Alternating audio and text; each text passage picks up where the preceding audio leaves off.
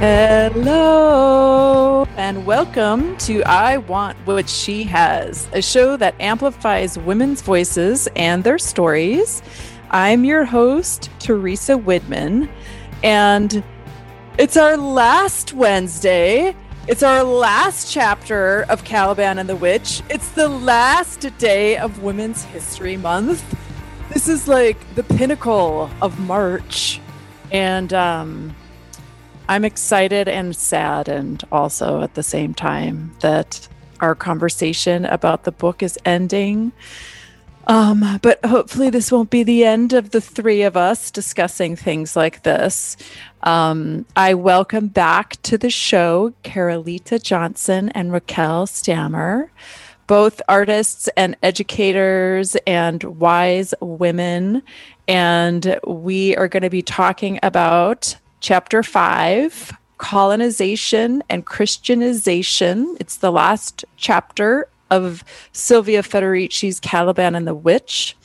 We are streaming live on Radio Kingston's Facebook page. If you'd like to follow along in that way, you can feel free to make any comments whatsoever in the feed, and I'll try to follow along and bring them into the conversation. This show is moving to Moon Days starting next week, friends. So just mark your calendars. And I wanted to also add a big thanks to Women's History Month Kingston. It is the end of Women's History Month, but I know that they will continue to offer programming via their website for different events that happen to align with their mission. And so you can go to their website, whmk.org, periodically follow them on social media, and you can stay tuned to other events associated with women's history. And last little bit of announcements is that the book is available at Sassafras in Kingston. So it took a little while to have books delivered. And so apologies if people were wanting to get in earlier. But this is the type of book that you don't just kind of plow through and put away. It's, to me, one of those, I've spent a lot of time reading this book and thinking about it. I know Raquel has read it more than once. And these types of conversations will continue, I hope, in different ways. And I am happy to revisit any of these subjects at any point if folks go out and get the book and dig more deeply into it and something resonates with you, or you feel like we didn't, fully discuss it, reach out and we can revive the conversation. I'm totally happy to do that. And so I'll link to Sassafras's website in the show notes if you're not familiar, if you are local and want to grab a copy of the book. Any other announcements from you two ladies that feels relevant? Anything? Well, I want to say if people are going to Sassafras, then they can also see my artwork down there when they're going down there because it's hanging on the walls.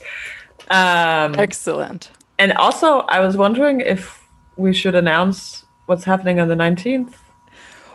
We should, Raquel, and you should have the honors of doing that. Yeah, we're having Silvia Federici come on the show, and we'll be doing an interview with her.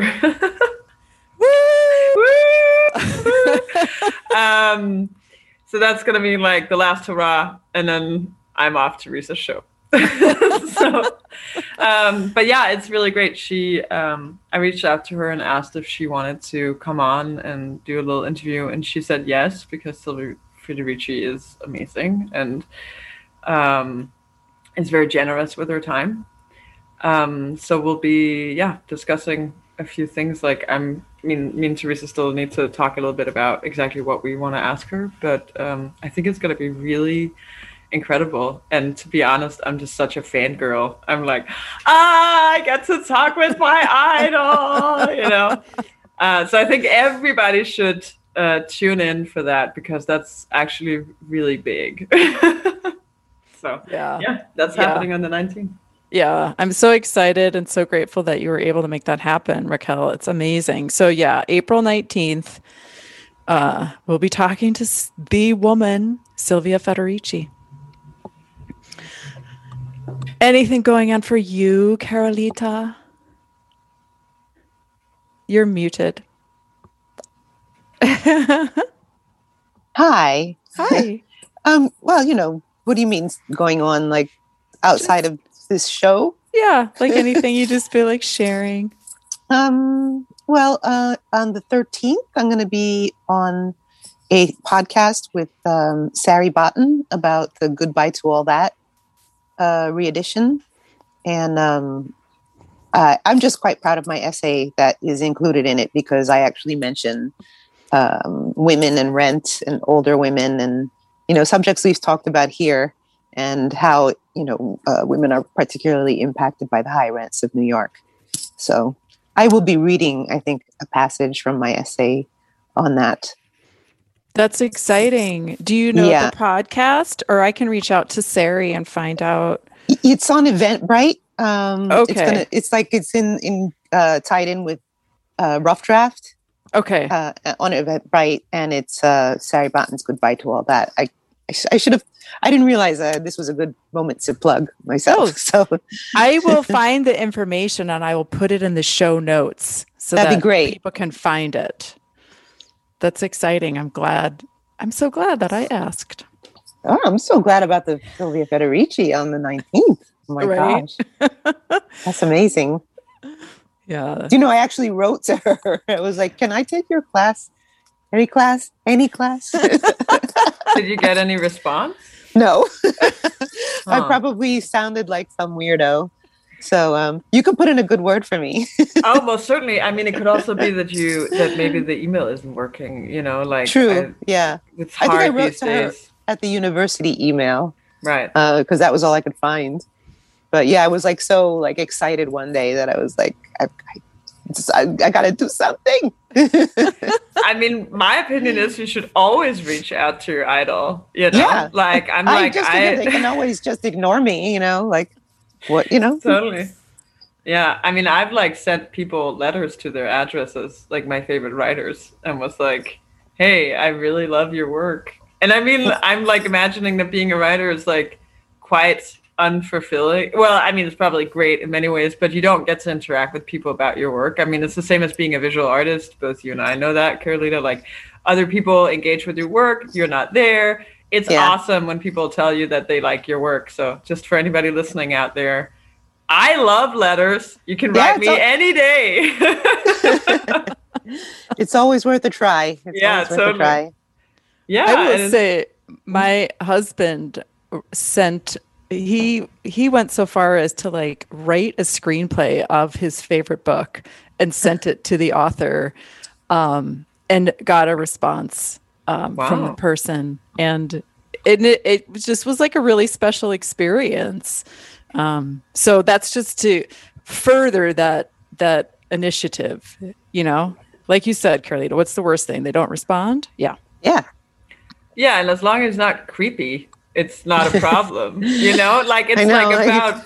Should I check my email? No, but I mean, I think it's about like engaging with the work, not the person. I think often people make the mistake of being like, oh my God, I must have this artist in my life, or I want to be friends with them or whatever. And they kind of miss the split between the work and the person, where it's like, you may love the work. That doesn't mean that you need to have like a personal connection with that person. And I think the moment when it becomes like, I want to be in your life, it's a little bit like, like maybe not, but there's a difference to that, to being like, hey, can I take a class, or like, I love your work, or whatever, Well, and do you know if Silvia is still teaching? Well, that was what I was trying to ascertain. It was really hard to tell from just like perusing the internet, I have to say. So yeah. The question was, are you teaching, and can I take your class? We'll find out. We will find out. We can find that out. Oh, yeah. We can ask her. It's like, anything else you want to know, Carolita? We'll just like... Well, I also figured, like, especially now that everything's zoomed, like it might be easier to let people attend your class that aren't part of like an entire, college curriculum, which I cannot afford at this point. And I've often audited people's classes without, being a pest. So it's the way to go. So should we talk about chapter 5? Yeah. I can give just a little bit of a summary to the listeners, to those who may not be familiar with the book. As I mentioned, the title is Colonization and Christianization, Caliban and Witches in the New World. And a lot of the themes, general themes of this chapter, I think have been touched on in other parts of the book and even in our conversations. But the basic, very kind of high level summary is that the tactics that were employed against the proletariat and the women in Europe were largely the same tactics that were used in the Americas in the process of colonizing this land. And those tactics, just as kind of a reminder, an overview, was the demonization of the individuals, which was basically a way of justifying that kind of behavior that they were imposing upon them. They used media campaigns. They eventually forced labor, if I remember correctly. Once, it was sort of like operating a little bit like the feudal system where you paid something to like the lords. I don't know what the names were actually, largely in South America. But when that really didn't provide enough income, they started to force labor because of the gold and silver mining that was going on and the wealth that they wanted to capture through that process. This inevitably led to revolts, just like it did in the feudal system, which intensified really the efforts to control the people. Women then were kind of brought into a more deeper kind of demonization. The witch hunts were then employed in this land, and people started to turn against one another, which is what we saw also in Europe when husbands, neighbors, etc., were turning women in and accusing them of witchcraft. And she also talks in this chapter a little bit about how some other theories exist about, kind of which happened first. Did the witch hunting and the behavior inspired by what the colonizers were seeing in South America, did that inspire the witch hunts or drive the witch hunts in Europe? Did it create a resurgence of the witch hunts in Europe? So there's a little bit of a conversation about that. And then she kind of ends the chapter with a very short review of really how witch hunting continues at the time of writing this book, which was 2004 is when she published the book, I think. So she kind of talks about how this, Britain and colonized many different areas, so in Africa, in India. And so these practices were employed in other parts of the world, not just the Americas, but they also continue today, as we referenced last week when we talked about what was happening to the women in Ghana who were being relocated to witch camps and their land being seized and all of that. So that's a little short summary. Do either of you want to maybe clarify or add anything that I missed of like a main topic, or just start with something that's interesting to you?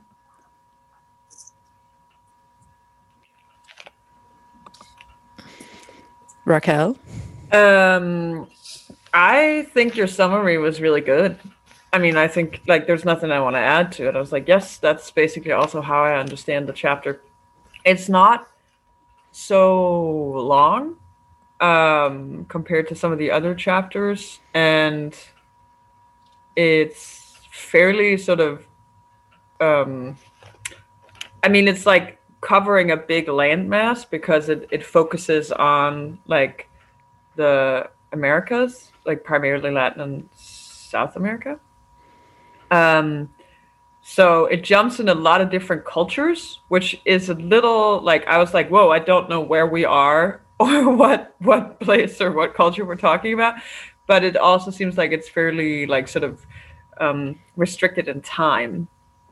So compared to some of the other chapters, like where it's a lot of different lines, like throughout large periods of time, it's like give or take a couple hundred years that she's discussing.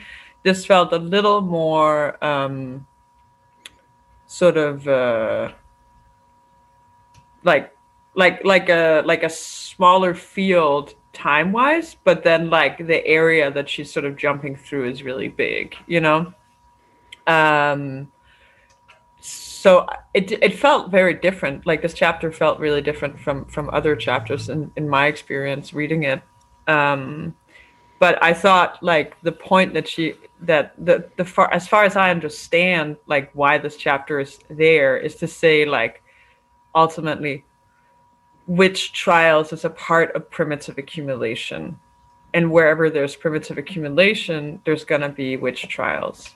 And so she's sort of saying like in that she's pushing back on this attitude that is just this backward sort of medieval idea that came about because people were uneducated. So in a way, it's almost like you can see how this is like, I mean, one could like make the argument that like this is a part of capitalist ventures and capitalist enclosures that use the witch trials whenever they need to sort of perform these enclosures and primitive accumulation. So it's not, I mean, it's not said so directly in the text that she's basically saying like, this is the counter argument for people who think that witch trials were just a product of medieval society, you know? But that's basically how I read it. There is I wanna say something to that, but if there's something that comes up for you, Carolita, before I jump into it. I think in my mind, it's just very much more simplified in that, you know, in order to promote capitalism, it's very necessary to just always crush the women. And I think in some cases it's probably easier than in other cases. Like in the Americas, it was a little harder for some reason. Like we see the way some of the women escaped into the higher lands with their religion and stuff. But I mean, I've just been reading a lot of stuff about the Aztecs and the Incas, and women were, there was a division of labor amongst men and women there too, and women were not exactly feminists. So, I guess it's just it was easy to transpose this division from Europe onto them. But yeah, my whole vision is very clouded right now because I just spent the last hour reading about the Incas and the Mayans and how, and I was like, wait like, where am I? What land am I in? What time period am I in? They were just as terrible to women as the Europeans were. Only they weren't like, it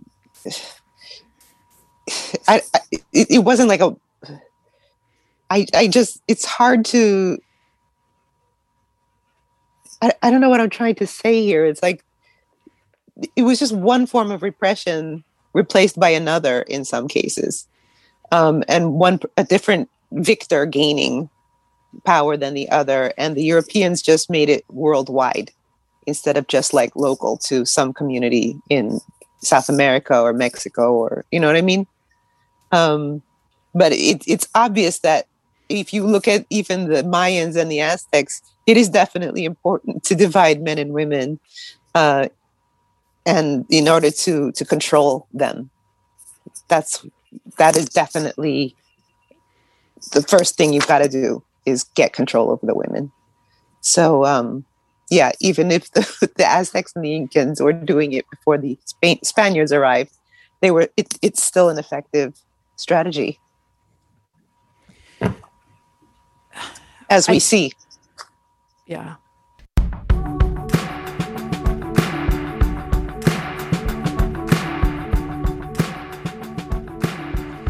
And we're back. I'm just trying to figure out how to share the Facebook feed with my page, but I don't know why I can't ever figure this out.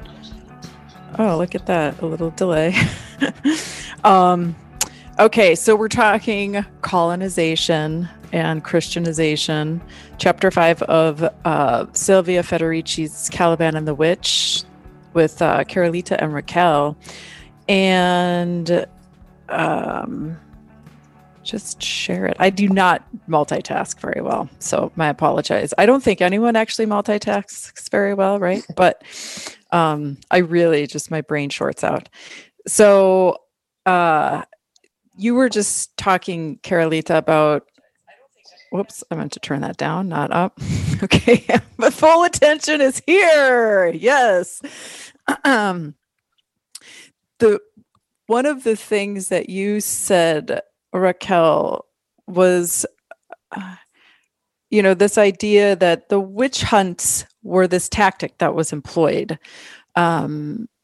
basically as a method of primitive accumulation, which is this way of accumulating kind of wealth, so to speak, so that capitalism is working for certain people, so that certain people are earning money in the process. Others are basically being, taken advantage of and controlled. And Carolita, you talked about how this is sort of like women have been controlled in many civilizations.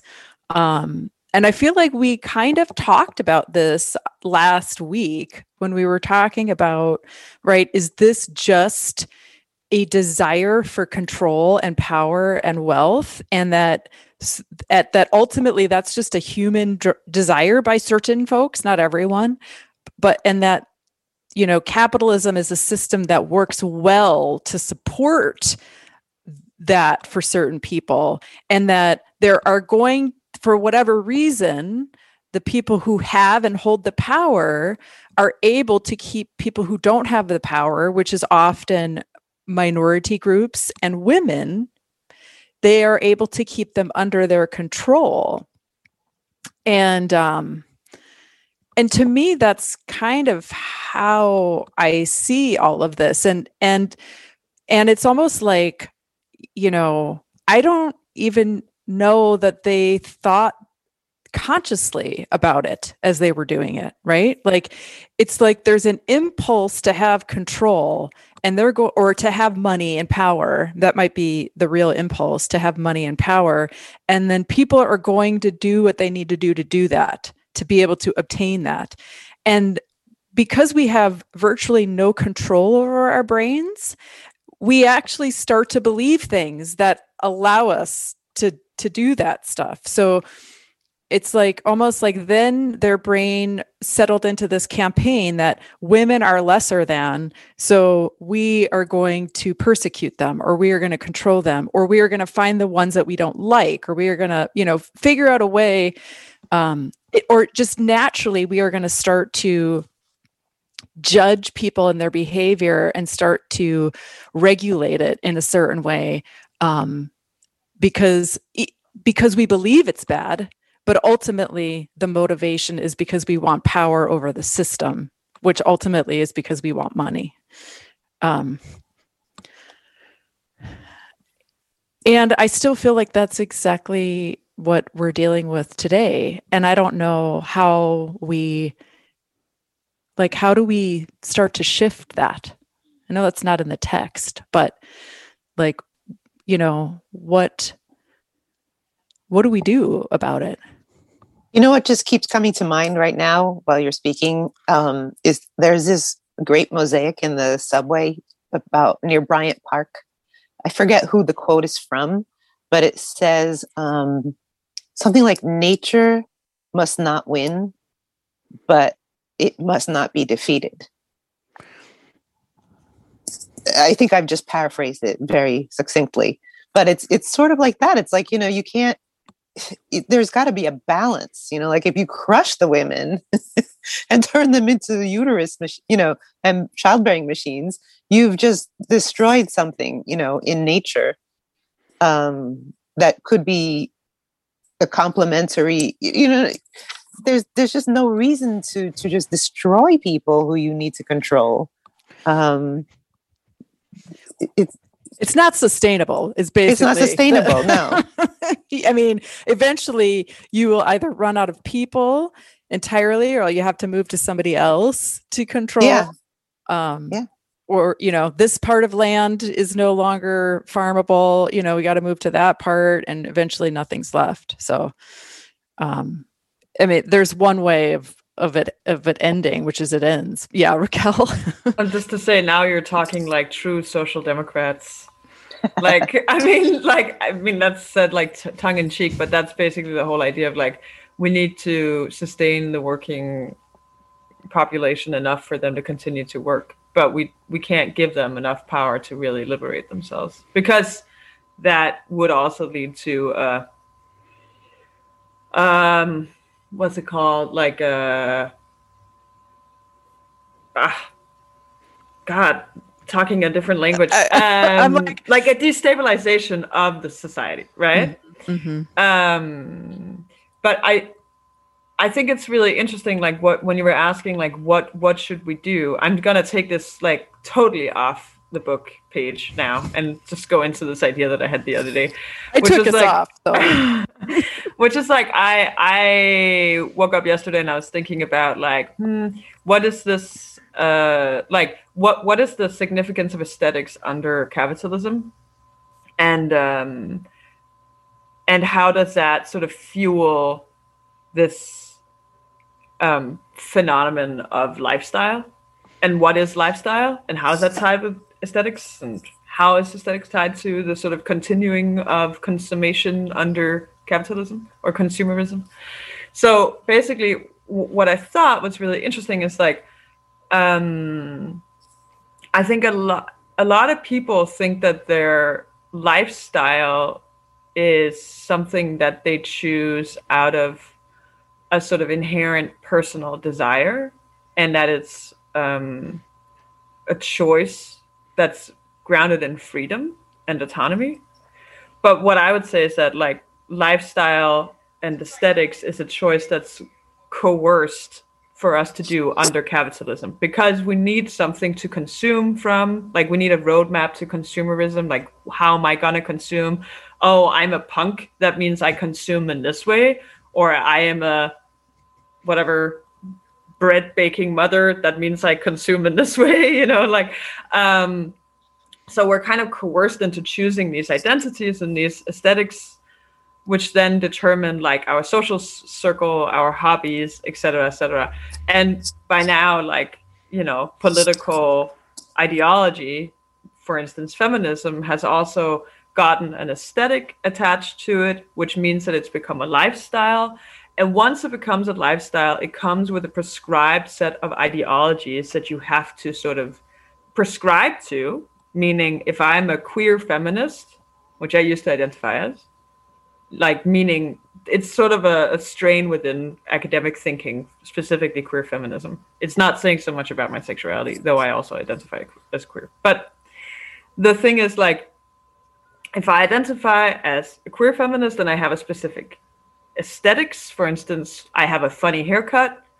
I wear colorful clothing, often somewhat sort of urban. Maybe I'll wear a pair of funny sneaks, like, and with that comes like this set of ideology that I have to prescribe to. But the problem with it is that it's kind of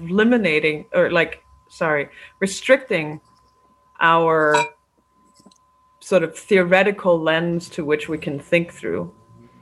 So we're restricting ourselves in our ability to think critical about the world, because we sort of place our belonging within a certain kind of aesthetic over our critical thinking. So that's like a weird way of saying, when you're asking, like, what does this all mean? What should we do? It's like, I think it's really important, for instance, reading this text to say, okay, I prescribe to the ideas of Silvia Federici, that doesn't mean that one has to prescribe to a certain kind of aesthetic or a certain kind of identity.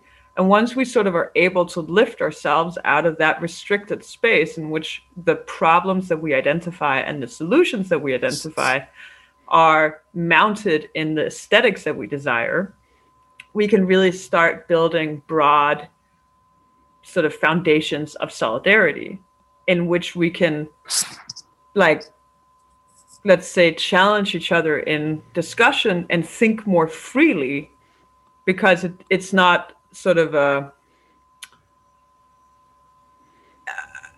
challenge or a threat to my aesthetic, which ultimately comes around because I need it in order to be like able to navigate consumerist capitalism. So just to say, anybody who's listening to this, I would say the solution is to further educate yourself with theory and to engage in discussion with people who don't agree with you, and to sort of like maybe take a critical look on this desire for lifestyle and say lifestyle and aesthetics is fine. I have one too, or many, but it's not the same as political action. I don't know if that made sense. I hope it does. And strangely, I feel like I'm in the Twilight Zone because I just went on a walk the other day and had this exact conversation. But I don't know. It's like where to enter it. I guess the thing that's coming up for me is this idea that it is largely, it kind of comes down to this point of like belonging. And, we tend to, not everyone, but we tend to fall into a certain kind of identity, like you're talking about, like queer feminist, whatever. I don't know if I have a strong identity. But in my studies of like cult behavior and things like that, even just looking at religion, right, which is part of this chapter, there is a basic need for humans to be loved. And usually we find that through companionship and acceptance by others. And so we hope to find the group that accepts us. And to me, that seems like more of the driving force than it is like this consumerist thing, which consumerism comes into everything in many ways. But to me, it feels more like it's this really deep need to feel belonging to something and have connection with other people. But that's just to say that does limit us. That sense of desire and need to be loved by somebody else will prevent us from considering other viewpoints. If we know our group doesn't accept it, we will not consider it, which is why it's so hard to have a conversation about socialism or communism or Marxism or anything else. So I agree. It's like, let's focus less on labels and just focus on the ultimate goal. Like you talked about last week, autonomy and freedom. And for us to try to identify where we can align in that, because I feel like, there are many ways that most of us are probably seeking the same thing. So that's what comes up for me when I hear you say all of that. Capitalism kind of mucks it all up because money is so much a part of like survival. And I feel as though once people have money, it's very hard to not have it. And it's almost like an addiction. So the more you get, the more you want. Not everyone, but it can be like a drug.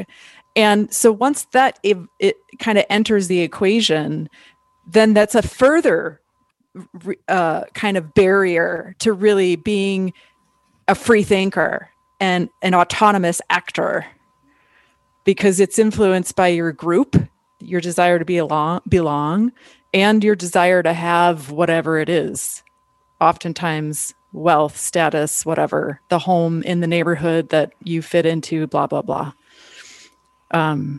Which when I start to think about all that stuff, I get very depressed because I think, how in the heck are we going to undo all that?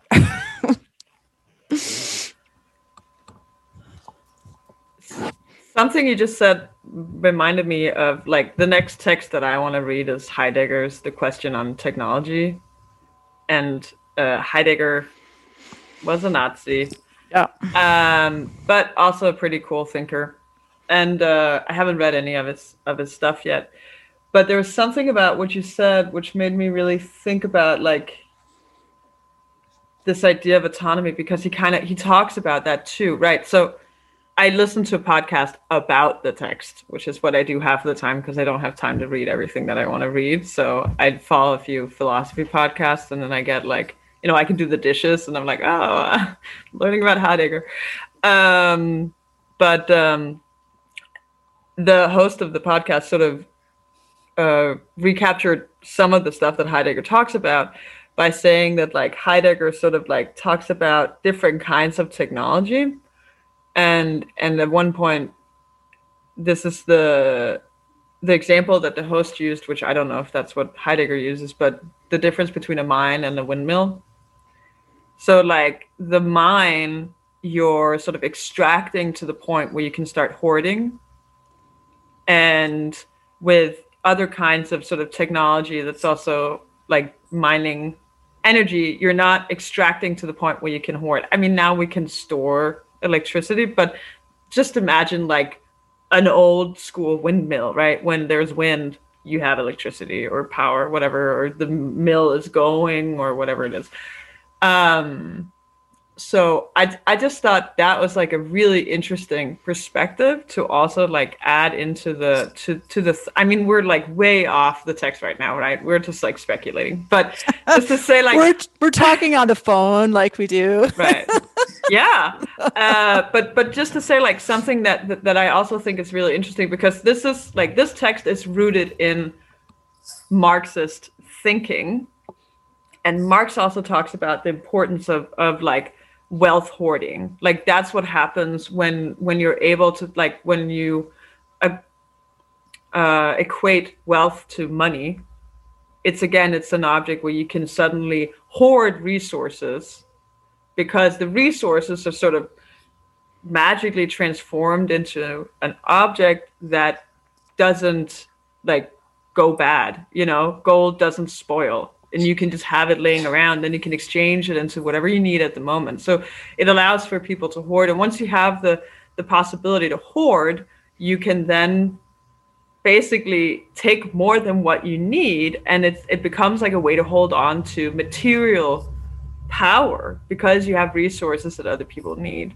Right. So there's also, I mean, like, it's just to say like this thing that you said, Teresa, about money makes everything more difficult, where I'm like, yes, it really does make everything more difficult, because I mean, something that I'm really interested in is power and different kinds of power, but definitely a way that you can coerce the world through to sort of to do whatever you want it to do is to hoard these resources that we then agree are able to be transformed into actual material needs that we all need, right? And that's why I'm often sort of going towards like, we should have the subsistence that we need in order to survive, which is also what Federici talks about with the commons, right? Like when people have access to housing or food or whatever else like they actually need, which this world does supply for free, then you can't coerce them in the same way as you can when you're able to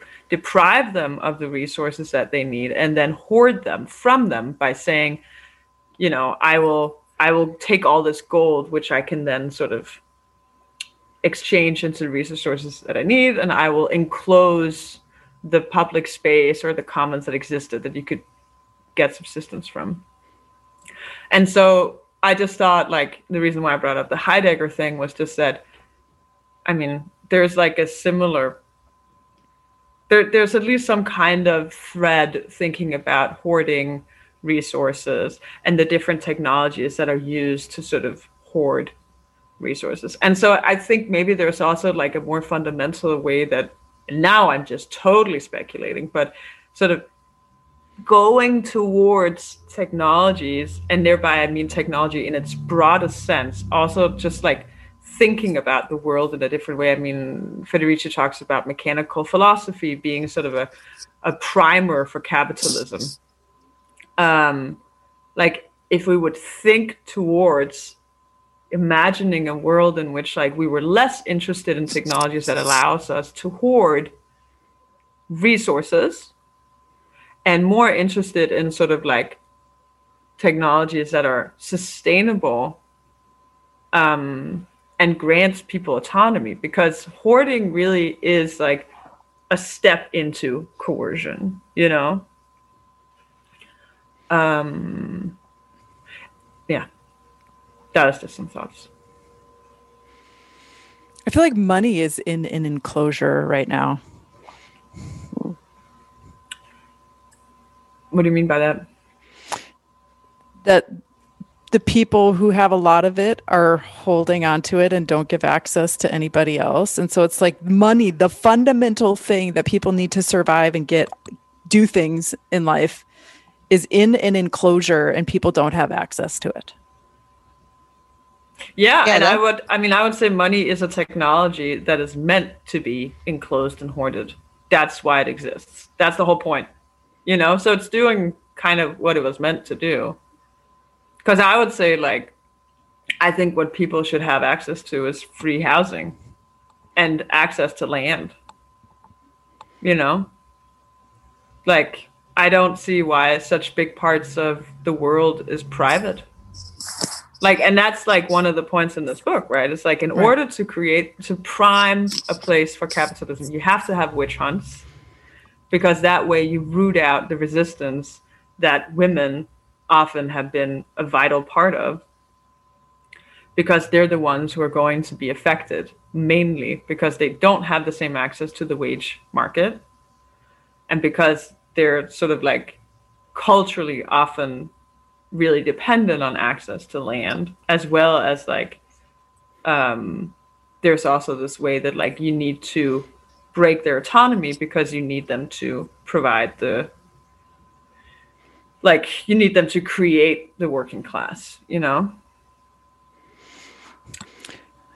I mean, imagine like what would have happened if I don't really, I mean, this is again speculating from the text, but I imagine like if the witch hunts would have even been or like capitalism just wouldn't have been possible if the enclosures hadn't happened.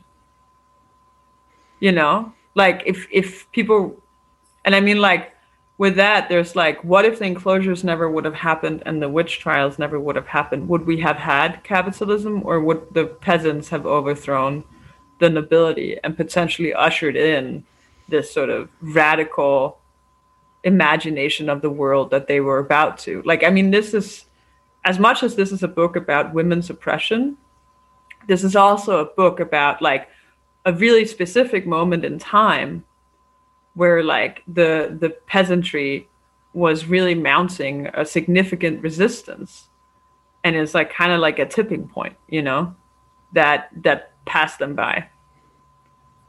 So I think it's also like the way that I read it is also understanding like, okay, these technologies haven't really changed that much, because she's saying how this is happening in Africa, Latin America, India, like with the witch trials, and the same kind of structure is just being put in place in these different places where they're priming for capitalism. But it also kind of means that like you can look at what happened and then potentially learn from like, oh, what made their resistance so powerful? Well, it was access to resources, right? So there's also like, I mean, looking to like, what should we be doing? Like, what can we do? I would say like, well, what was really working for these peasants, you know? Yeah, I mean, while they had before the enclosures, they were able to subsist. But once the enclosures happened, I think that was the beginning of the end, because even though there was resistance, there was just no place for them to, you know, get what they needed. And in some way, like I've been getting into this sort of meta thing, like where suddenly I started thinking, well, even the women in revolt were doing a bit like Caliban, in which they were using the tools of the master to fight the master, and they were definitely going to lose. They were never going to win because they were just so deeply, entrenched already. Like the society was already predisposed to this happening. Like it was gonna happen because women were always being dominated by men before this happened, just not quite as badly, and they did still have their collective the women had their collective power against the men, or in defense of the men who were still dominating them. But I've been thinking, the women were using the tools of the master the whole time, and in some way, I keep having to resist this sort of fantasy while I'm reading the book. Like I'm rereading it. I keep having to remind myself that there was not like this fantasy like island of Amazons before. Like I can't be nostalgic for like a past where women had more power when they didn't really have that much more power. They had a collective resistance ability, but they were still being dominated, and the worst happened. It got taken to its utter extreme through the witch hunts. And instead of being nostalgic or thinking like, oh, look what was taken away from the women, I should not be romanticizing this past, because it wasn't that great anyway. And what I should be thinking of is like, what do I want for the future? Like this past that I'm romanticizing and sort of yearning for and rueing the loss of didn't exist. What I'm rueing for is actually a future. A system in which this is not the case. The future is what I wanted the past to be. Like that I was fantasizing. I don't want to fantasize about the past anymore. Especially the more I read about the past, it not being really all that hot for women. What we're talking about now, like since we're all reading this book for a reason. We all got interested in it during the pandemic for a reason, which was that suddenly women realized, like, what's going on here? We're all alone. We're enclosed in a house. Doing the work for a guy who's like writing his book at last because he can stay home, and I'm doing the child raising and the cleaning, while the guy is like writing, you're like, oh, I could finally work on my novel. There's a reason this book became so valid and pertinent during this pandemic. And so instead of thinking, like I said, I want to think about, this book is asking us to think about the future, or about this fantasy world where we had more power. And instead of looking at it as the past, let's project it into the future.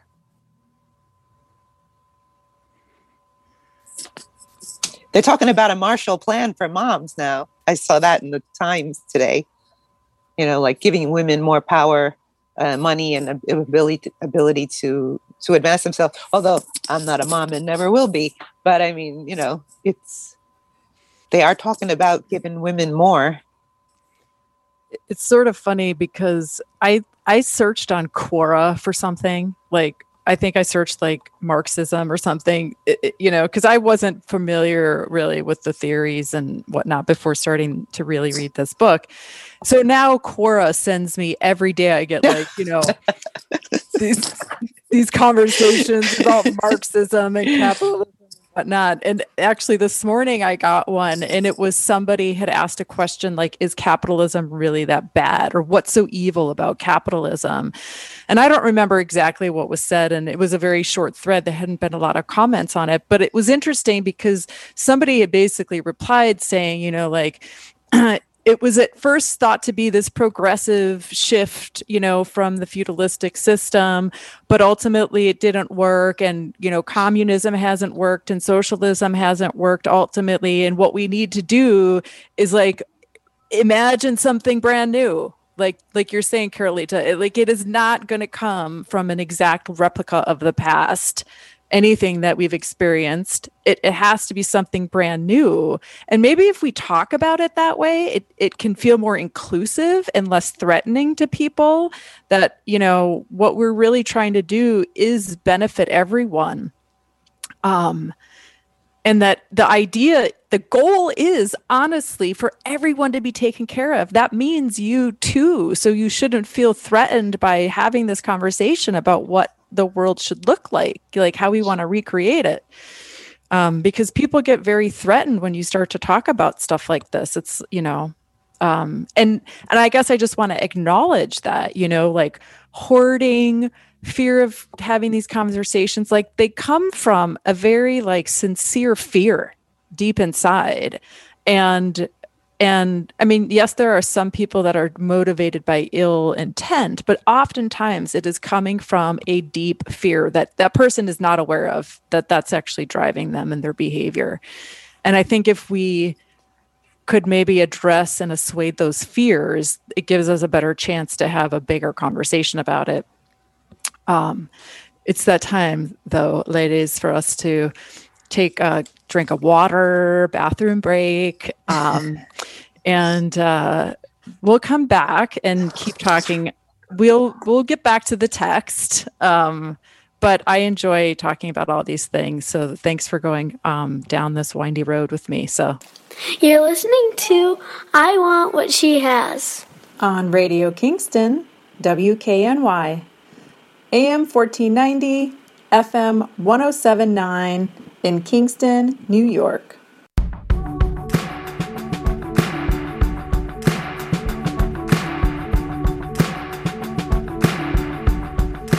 All right. Getting back to the conversation with Raquel and Carolita. It's Teresa from I Want What She Has, and we're talking Silvia Federici's Caliban and the Witch. And if you're just tuning in, Raquel has secured an interview with Silvia Federici happening on April 19th. So mark your calendars, folks. All right, so we've just gone down the winding road of capitalism and oppression and money and hoarding and equality and a lot of different things. Is there something specific to this chapter that either of you are kind of feeling inspired by to continue the conversation? There are a few things that will likely take us down another winding road if I bring up what's inspiring to me. So I'll listen to you both first. Can I add something before we totally disembark from the last sort of thread? Mm-hmm. I also think it's really nice just to let it hang out for once. I feel like, yeah, okay, we made it through the book. We get to now we can discuss and have fun. And I mean, we'll also talk about the chapter, but as mentioned, it's not the longest nor the most difficult one. So it also opens up to have a little bit of a discussion. But I just wanted to say, one of my friends from my Marxist reading group reached out the other day when I was talking about this whole idea around identity and lifestyle and stuff like that. And he just I'll make it short, but basically what he said was there's also a way that people feel very disempowered and very confused about what would a real revolt look like. And maybe also even sort of are grasping at what is capitalism even. And I think that's also a thing that I really want to sort of step into, saying this book is also the way that I read it is a broadening of what is capitalism. It adds on to the pre-existing theoretical foundation, saying capitalism is primitive accumulation and it has these effects on these specific groups. It is exploiting these differences in the working class because of this and this. And that's actually like a lot of the work that I've seen so far that I've engaged with from Silvia Federici. This whole idea of reproductive labor was really adding on this whole idea that unwaged labor under capitalism still is partaking in capitalism. So I think there's this way where the discussion of what is capitalism is still alive and well. And it's something that anybody can sort of participate in by reading.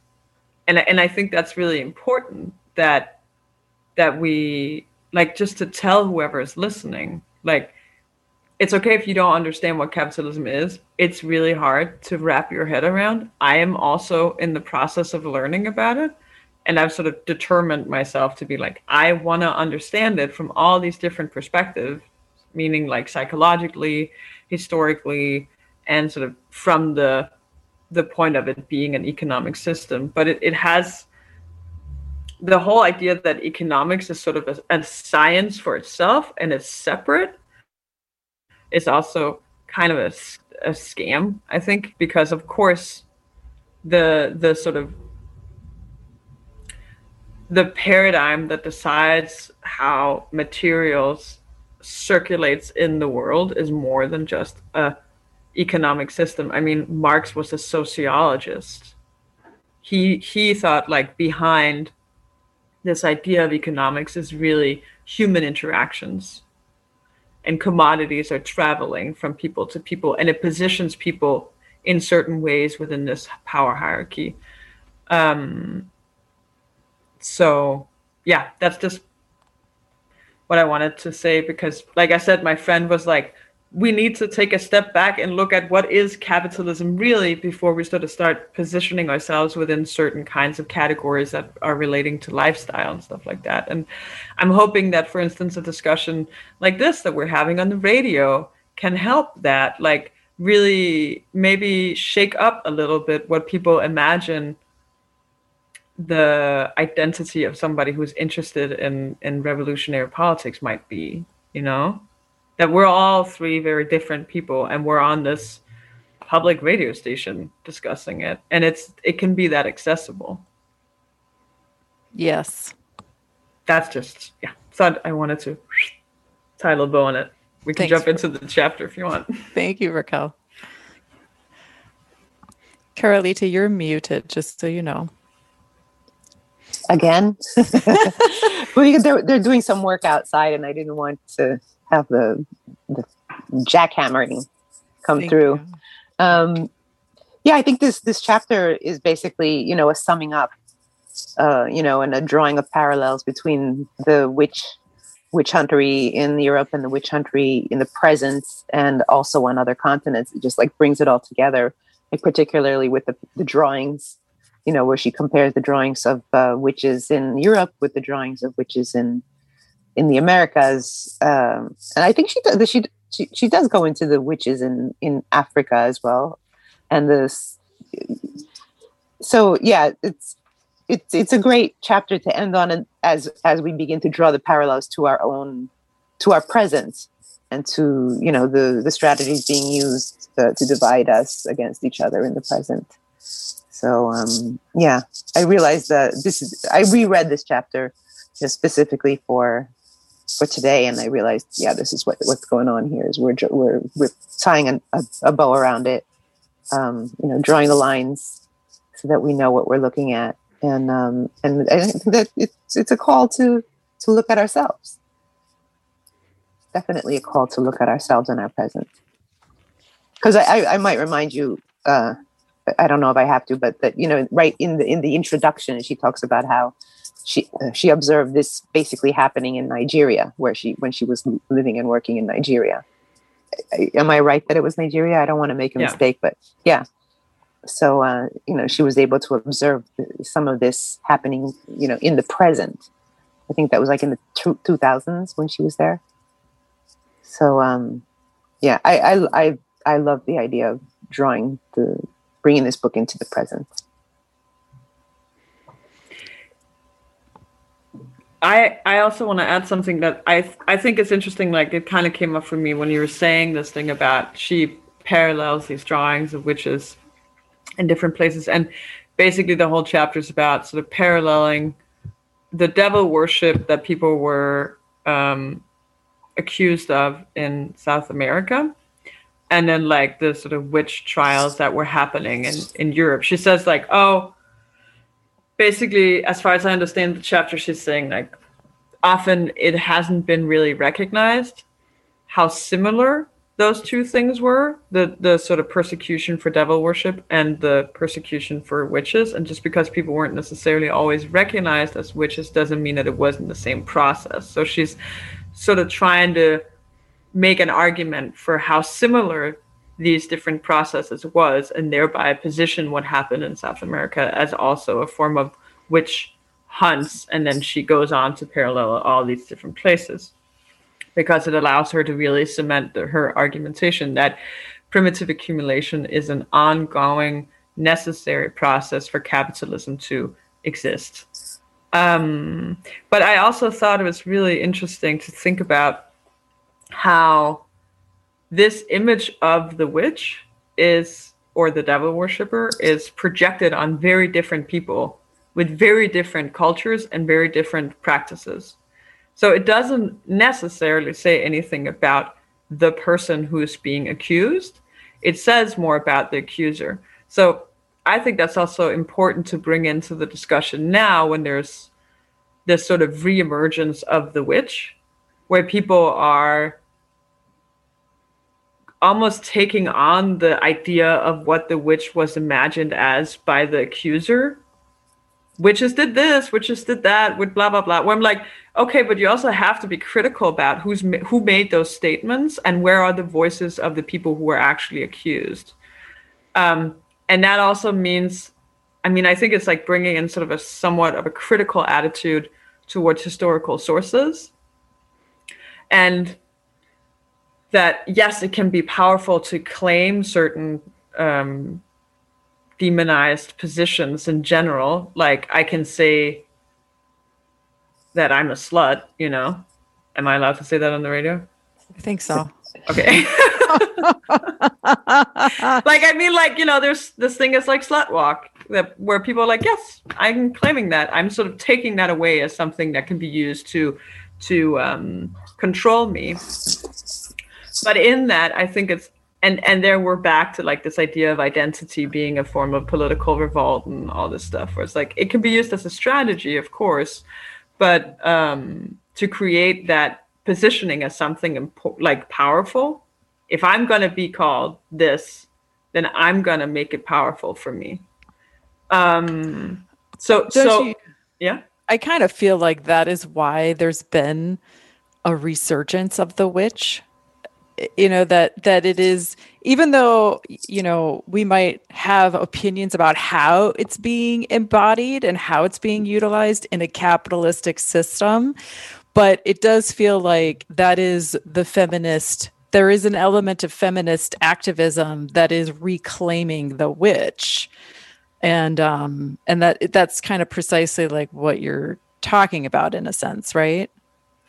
Totally. I mean, like, the witch is like, and that's also what Federici writes in the beginning of the book, is like an old feminist symbol that, like, I mean, a lot of scholars have been thinking about it and been like, why we're not more aware of this, like, this genocide on women that happened. Why isn't that being discussed? Why did Foucault not talk about it? Why didn't Marx talk about it?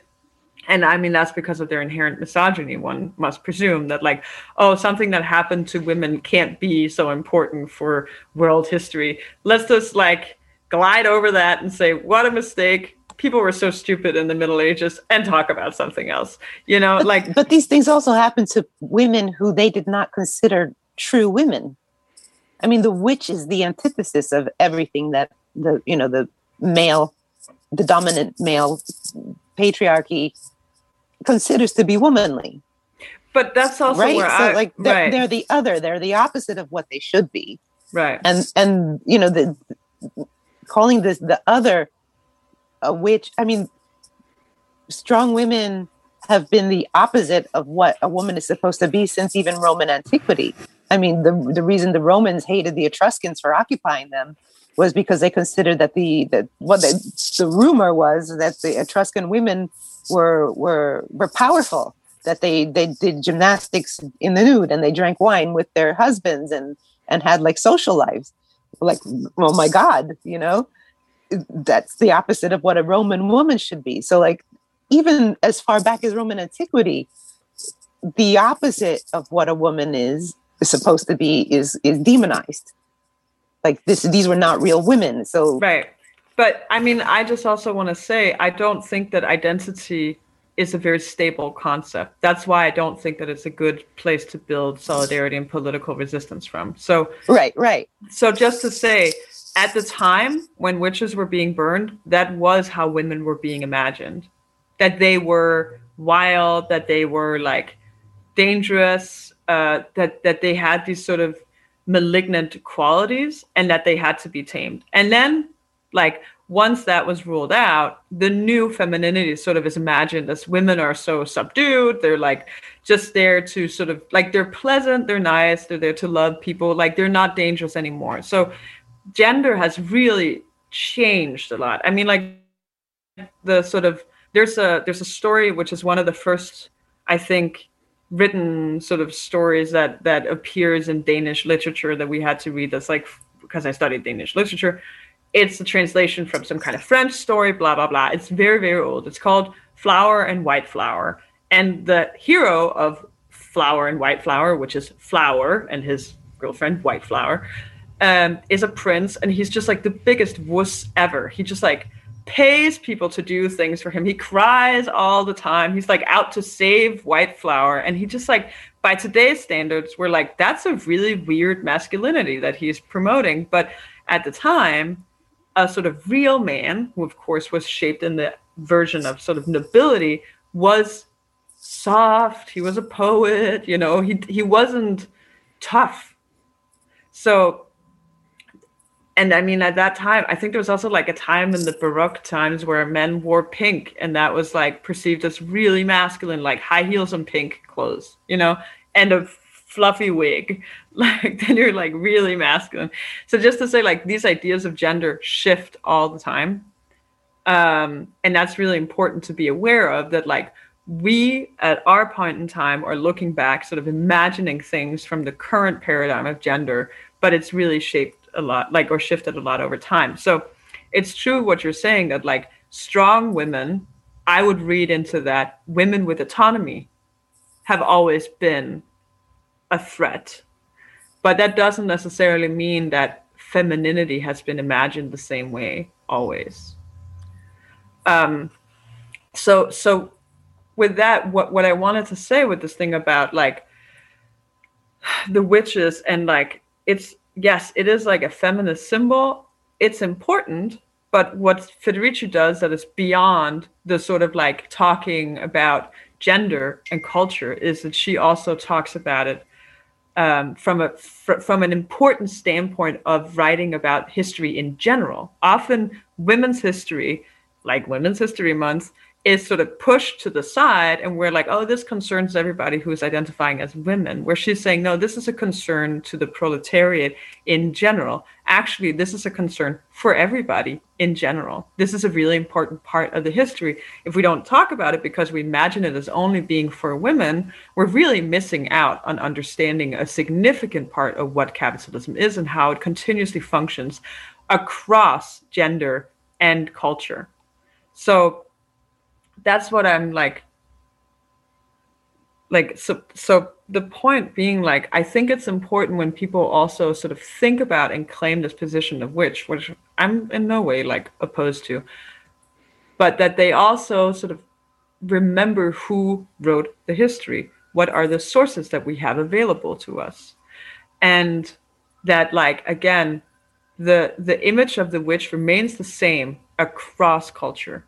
Does that say anything about the actual practices that people had when they're described as a witch? No, it says something about the imagination of the colonizer, which in their imagination, the sort of rebellious attitude of the autonomous body is imagined as the same, which means that they're working for the devil. right?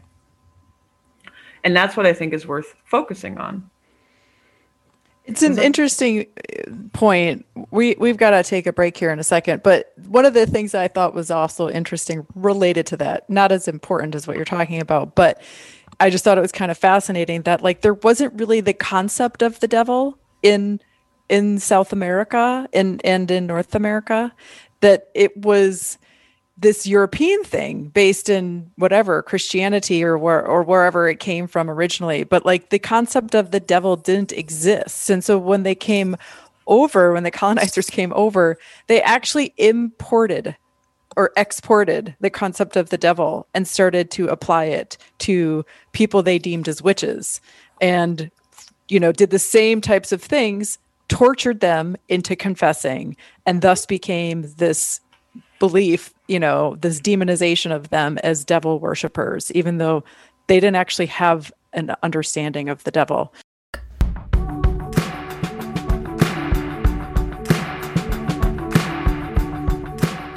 Continuing our witch hunt conversation related to chapter 5 of Caliban and the Witch with Carolita and Raquel. And hey, Sue, thanks for tuning in and listening or watching. Would it be okay if I read the last paragraph of the chapter? I felt like this was important, and I don't want it to be forgotten in the last half hour that we have here. So this is the end of chapter 5, the end of the book.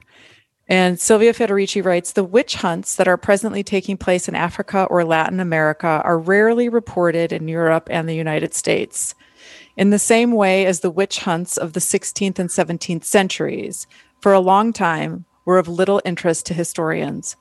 Even when they are reported, their significance is generally missed. So widespread is the belief that such phenomena belong to a far-gone era and have nothing to do with us.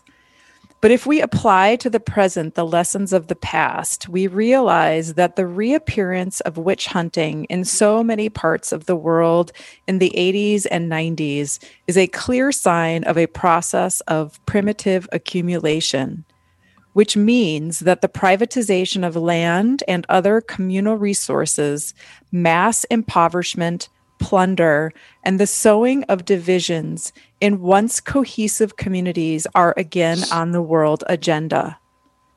Quote, if things continue this way, unquote, the elders in a Senegalese village commented to an American anthropologist, expressing their fears for the future, quote, our children will eat each other, end quote. And indeed, this is what is accomplished by a witch hunt, whether it is conducted from above as a means to criminalize resistance to expropriation, or is conducted from below as a means to appropriate diminishing resources, as seems to be the case in some parts of Africa today. And I feel like that kind of summarizes a little bit about like what we've been talking about. Both of you have already mentioned points to that, but I wanted to acknowledge Sylvia's text here in a specific way. And like each week I've been kind of thinking like, what's a feminist action to do? And I didn't really think of one this week. But I feel like it's just this kind of call to start to view the world through a different lens, right? Because, I mean, the media, right? Bless its whatever heart. I am the media right now. We are the media.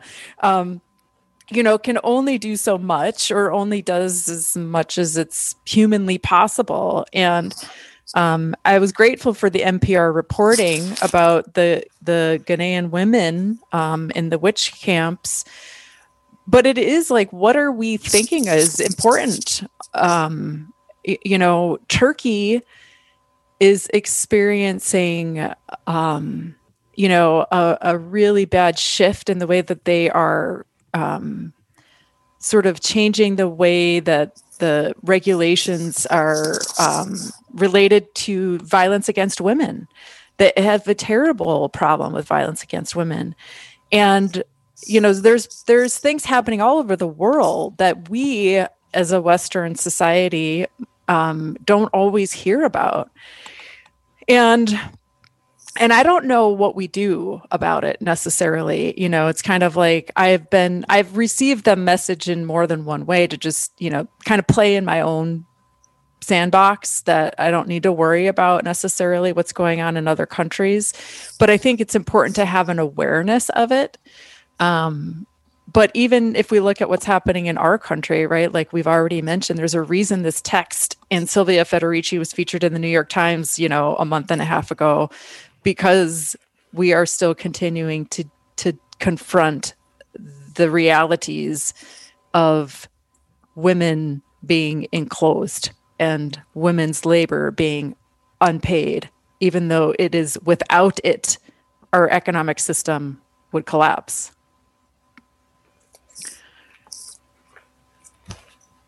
I think I want to just mention that the word witch hunt has been used over the last 4 years a lot.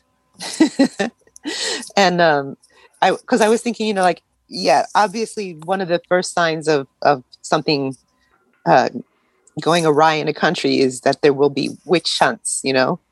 And although there weren't any actual witch hunts here in America, just the fact that the last president was constantly using the word witch hunt was, to me, a sign of something. You know, like he obviously was notorious for projecting whatever he was doing onto people who he thought opposed him. So, like, I was like, well, if he's accusing somebody of doing a witch hunt, then the witch hunt must be on against, you know, but in just some other subverted or, you know, imperceivable form that we're not looking for. So, yeah, just the word witch hunt coming up again and again. And it was really infuriating too. Like, you're just thinking, like, my God, like, how dare he use this word? You know, like, when there's actual women to hear him. Yeah, just the frequency of that word being pronounced was just unbelievable, and I thought a sign that something was going on. But can I also say, like, this thing with witch hunt, I think it's really interesting that he was using that word as, like, the most powerful person in the country, who's so fucking sorry. Oh God, I've done so well. Well, whatever. Sorry about that one. I'm not from around here, but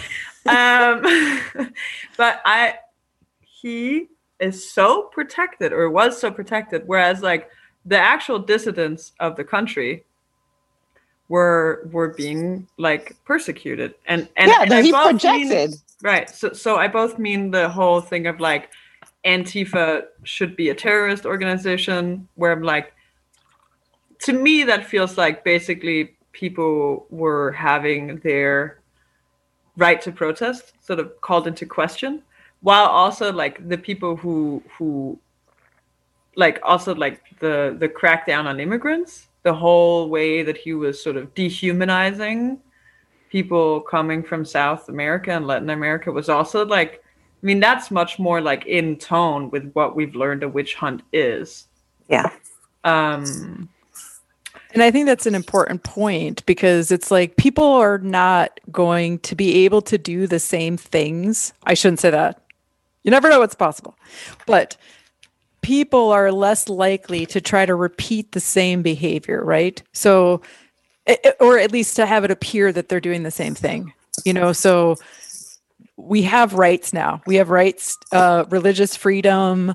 You know, we have rights as, you know, whatever, people to grow our own herbs, use herbs as medicine. So there cannot be necessarily a literal witch hunt necessarily, but it is done. It's being done, I think, very subversively, and it's the same. So it's not called that, but it is exactly the same model that is being applied, right? If we think about what's going on with sort of the anti-trans legislation, you know, like, nobody's going to call that a witch hunt, but to me, it looks and feels like the same thing. And, or what, like what you say, Raquel, like with the immigrants to our country, it is the same methodology, right? It's the demonization of people. It's the fear that is being conjured by media around them. It's all these same types of things that are then kind of put into the consciousness to justify regulating them. So it's remember the caravans we were all supposed to be afraid of? The caravans of, the hordes that were coming upon our country. Yeah. But can I say something again? Like, I think that points to like a core question that I keep circling back to. I admit it. I love this topic, but like, which is that like, it is not so much the sort of action itself, whether it's herbs or whatever people are into. It's the dissident body that is pointed out as a witch. Now, yes, that may be protesters. That may be immigrants who also they're dissident in the fact that they're crossing the border even if they're not allowed to, and it's also there's also, yes, there's the trans community, and then I would also say, like a major factor, which is like this country relies on the continued exploitation and control of Black bodies. Like there's that elephant in the room. And it's also like, last time, I can't remember if I actually mentioned this, but I just think it's really important to be like, this system relies on the continued disempowerment of certain groups, because there always needs to be a working class who's coerced into working and being exploited. But also something that I wanted to say, which was really interesting, because of what I think it was you who brought it up, Carolina, like that misogyny is older than capitalism, obviously.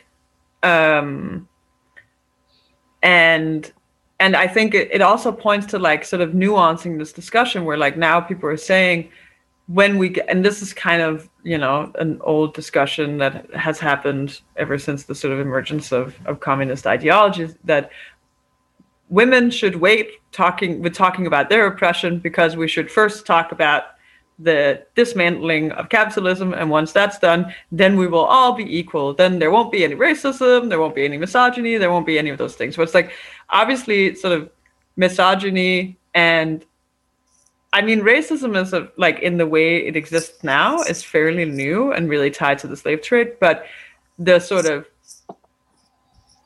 labeling other groups and cultures as being less is really old. Like you can look at how the Greeks talked about the Persians and stuff like that, where like, they're obviously really making them into like these inhumane savages and blah blah blah, all this stuff.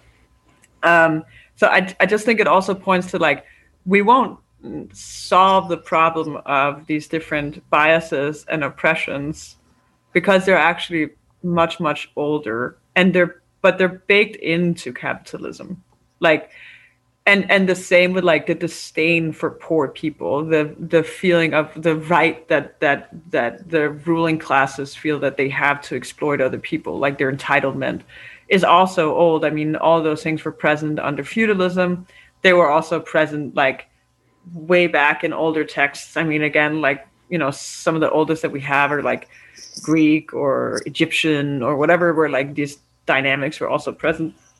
So I think it's like important to say like ending capitalism won't necessarily magically solve everything, but capitalism as it is right now is the ruling paradigm that is holding people into these locked positions of subordinance that are much older. So if we're going to actually try to liberate ourselves from this oppressive dynamic, we need to first deal with capitalism in order for there to be the space for us to imagine something new.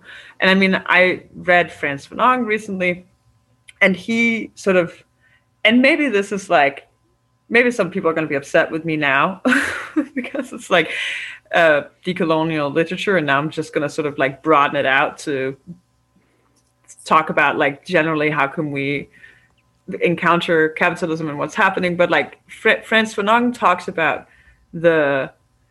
within a colonial system that the native, as he calls the sort of like the indigenous populations being colonized, can't start to really imagine his freedom until the colonial rule has disappeared.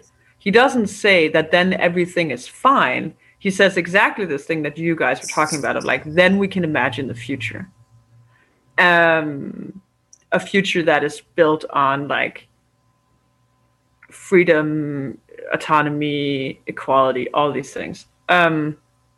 So I kind of see that, like, because I see colonialism as an extension of capitalism and as like the primer for capitalism, or like as not even that, but like as it is important for capitalism to function. It is important that it is functioning in the heart of the empire, just as important, like, and that it has like a colonial area that it is colonizing and extracting wealth from. Both things need to be in place in order for it to function. Like, that's also what Sylvia says, as far as I understand the text. So it's kind of like the way the native is kind of held in this dream state, as Fanon talks about, where they're so coerced, they're so oppressed by the system that they can't begin to liberate themselves in any way. Like, they can't begin to sort of function as autonomous beings. I would say is somewhat similar to how I view like other oppressed positions under capitalism. Like, I don't think that we can start to have a liberation of women until we rid ourselves of capitalism. That doesn't mean that the sort of feminist struggle is over once capitalism is gone, but it means that like we have to start there because, as I said, baked into it is the oppression of women, as again the great Silvia Federici argues. I mean, on the other hand, like, women beginning to resist doing work for free is also a way of chipping away at the feet of capitalism. Totally. Like, once you don't, it's like taking the stick away from the bully. Like, the bully who's going to hit you if you speak, and he's going to hit you if you don't speak. So the only way to not get hit is to take the stick away. So like, if we take our work away in some, you know what I mean? Like, certainly it's got to be sort of simultaneous, so that capitalism looks less and less, I was about to say attractive, but also like less viable. It becomes less viable and less expected. You can't have capitalism if you're not getting that free work. Certainly. Yeah. I mean, that's also why, like, the other book that I talked about last time is called Revolution at Point Zero. Yes, I need to read that. Oh, it's great. You can borrow my version if you like. But it's also because, like, she's saying, well, there is this potential for revolt and change within the unwaged labor, which, I mean, is also like a lot of the places where like capitalism is most vulnerable is also like the places where it's exploiting people the most. So it's kind of like being like, okay, what is it really reliant on? Well, it's really reliant on exploiting different kinds of labor. Once you put a stick in that cogwheel, it's broken. But then you also risk that, like, you're gonna face violence, like you're gonna face difficulty, because I mean that's what, like, basically these witch trials are also the women that were resisting this position that was readied for them, and then they were faced with extreme violence, and still are. Yeah, I suppose that's one of the things that worries me the most, when I think about resistance, is because, like, you think about, like Reagan sending in the National Guard when the air controllers went on strike. Like he literally sent the military to a strike And this happened in the past too, with the Pullman strike, with the trains, when many of the Pullman were, I think they were mostly Black, and they went on strike too. And the army, I think the army was sent. So like the government has taken in the last century to crushing that dissidents with the military. But then you can also, you can also ask, was the nation state ever made to benefit its population? Yeah. You know, has it ever been a project that was meant to sort of ensure my equality and my autonomy and my sort of dignity as a human? I don't think so. No. I mean, we've seen what happened with the Black Lives Matters, and you know the recent manifestation protests. Sorry, I'm speaking French. In London, after this woman was raped and killed by a police officer, the very police themselves began reacting very violently to the women protesting. So, you know, uprisings are met with violence. Serious violence. Uprisings by people of color, brown and Black bodies and women are met with violence from the power, from the legitimate power, like from police and soldiers. I want to just chime in here, and then we're going to take our last little break. But you know, I've been talking a little bit throughout this conversation about the Caring Majority Rising, right? It's the group that is doing advocacy to raise the wage of home care workers in New York State and in other places. And the reality is that it's not one of the most popular, like, sexy campaigns that's getting people excited.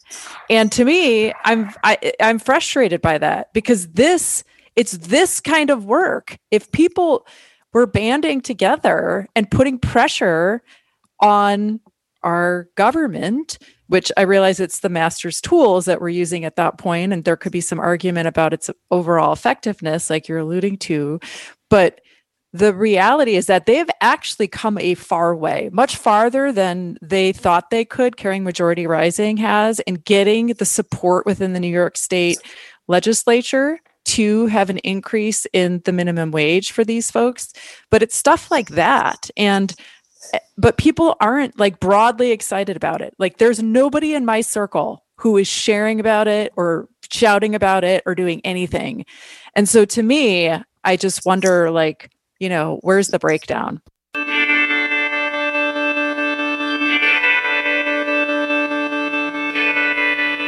The infamous end of the show music. Just floating us off into the ethers. So, ladies, final thoughts that you want to share about anything at all? Well, I guess I just wanted to say my last bit about what we just talked about, and say, I think that it's important that people question, like, for instance, we're talking about the revolutionary potential that women have because of the work that is put on them. So I think it's also important that, like, if we're going to start resisting in some ways by sort of refusing to do all this free labor, for instance, that also means that, like, we're dependent on the people around us to be in solidarity with us, right? So I think it's important that, for instance, for any male identified listeners who have been sitting on the edge of their seat being like, what can I do? You know, it's like, instead of being angry when you first lose the privilege and the labor that you've been basically receiving for free as a part of the sort of hierarchy of exploitation, one can also see that as an important step towards the collective liberation. And I think this is what people often fail to sort of see when we have these discussions of, like, you have to give up power. You just have to give up your privilege. When, like, that kind of misses the point of, like, what it actually is. It's like, you give up something now so that on the in the long term, you gain so much more. You know, like, for instance, I understand that, like, at least the way I see it, the liberation of Black people in this country is tied to my own liberation. So I'm not involved in that or in support of it or sort of wanting to do something for that out of guilt. It's like a legitimate desire that I have for Black people to be liberated, because then that ties in with my own struggle to be free, because the working class and the proletariat are stronger when we stand together. That also means that, like, my partner, it is in his interest to be supported of my autonomy and my liberation. And I mean, that's kind of how I see it. It's like sort of understanding that, like, we need to overcome this sort of split, not because it's morally, ethically correct, or not because my identity is this or that. Like, all those things are too unstable. It's because of our own interest in the liberation of others, so that we can work together and basically, you know, overcome the ruling class. I think the problem is people don't see that. And maybe we should talk about doing a show about that, because I do think it would be helpful, because it's like connecting the dots for folks, although I don't know if those folks are listening. Anyways, Carolita, final thoughts. Yeah, I constantly try to remind myself that I don't want to use the tools of the oppressor. I don't want to be like, a lot of people accuse me of being like anti-man, like, oh, you're a man hater because you're always objecting to stuff about the patriarchy. And you know, I'm very conscious that you have to be careful not to project, not to do exactly what's being done to you in response to what's being done to you.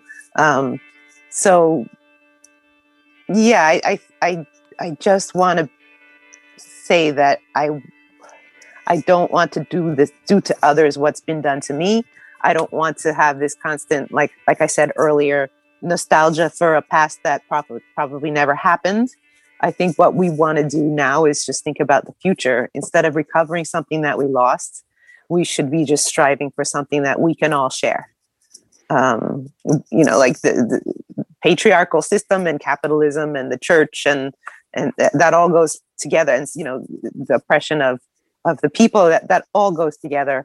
What we should be doing is striving to understand it, and then little by little, you know, dismantle it, or like take pieces out of it and watch it sort of, you know, analysis takes things apart and then rebuild something better with what we know and what we've discovered about it as we study it. Yeah, no nostalgia for the past. No, I'm not a man hater, although I do have a lot of fun with it. She's a man hater. But yeah, no, I hate the sin and not the sinner, as they say in France, where I learned that, where I picked that thing up. Yeah. So let's talk about the future instead of the past, but we must know what the past is in order to analyze and construct something better. I guess two of the things that maybe it's just this last conversation that just kind of hammered home for me was this idea of, like, when I am in conflict with somebody or feeling like I'm fighting against somebody for something, is it really my fight, or is it somebody else? Is somebody else benefiting from me being in conflict with somebody else, right? And anytime somebody is demonized by anybody, to like, just don't believe it. There's somebody's agenda is behind that demonization, and it's been used to divide and to conquer since the dawn of time, right? Sure. And my age-old favorite is religion is a mess. But I won't go into that one. I mean, I don't know how you don't read history and just think, like, how is this not a giant contradiction? Anyways, There's a reason they barely teach Latin in school anymore, because if you were to read all those texts that started the church, you would be questioning it, as I did. I read a lot of that Latin stuff. So we're reaching the end of the show, and I just want to thank you both so much. This has been like just a highlight of my life, much less like this radio show. So I'm so grateful for this experience. Raquel, you want to share a little bit about your upcoming exhibition? Yeah, I forgot to mention this in the beginning of the show, so I'll just plug this real short. I'm in a group exhibition in Ossingen. Ossining? Yes, thank you. Called Smother 0.2. It's from May 8th to May 29th. I'll be presenting some new work and some older work. And very fitting, it's called Care in a Time of Crisis. So it's about like mothering, care, like all these different things. That's going to be really interesting. I will be back on the 19th, I presume, with the Silvia Federici interview. And I also just want to say, in case anybody is interested in my work, you can find me on Instagram, raquel.makes.mistakes. And I'm sort of playing around with the idea of making some workshops around power and autonomy here in Kingston, like probably some kind of free, open, let's experiment and have some conversation stuff. So in case you want to, I don't know, stay tuned on that, you can find me online. That's it. I love it. And in each one of these episodes, both the contact information for these women is found in the show notes. So you can look there in case you missed what Raquel just said. I will link to information that I can find about Raquel's show. I will link to Carolita's reading with Sari Botten on April 13th. And I'll be back on Monday. I'm excited for my guests on Monday. New day, new rebranding of the show a little bit even. So just not anything crazy, but just getting a little more spunky with it, okay? And so, yeah, thank you so much to Nick for running the dials. You can hear Nick's show, Freedom Highway, on Sundays. Raquel is often on. Thanks to Shauna Falana for the jams for our show all the time. And I guess that's all until Monday. Love yourself and uplift one another. Thanks, everyone. Thank you.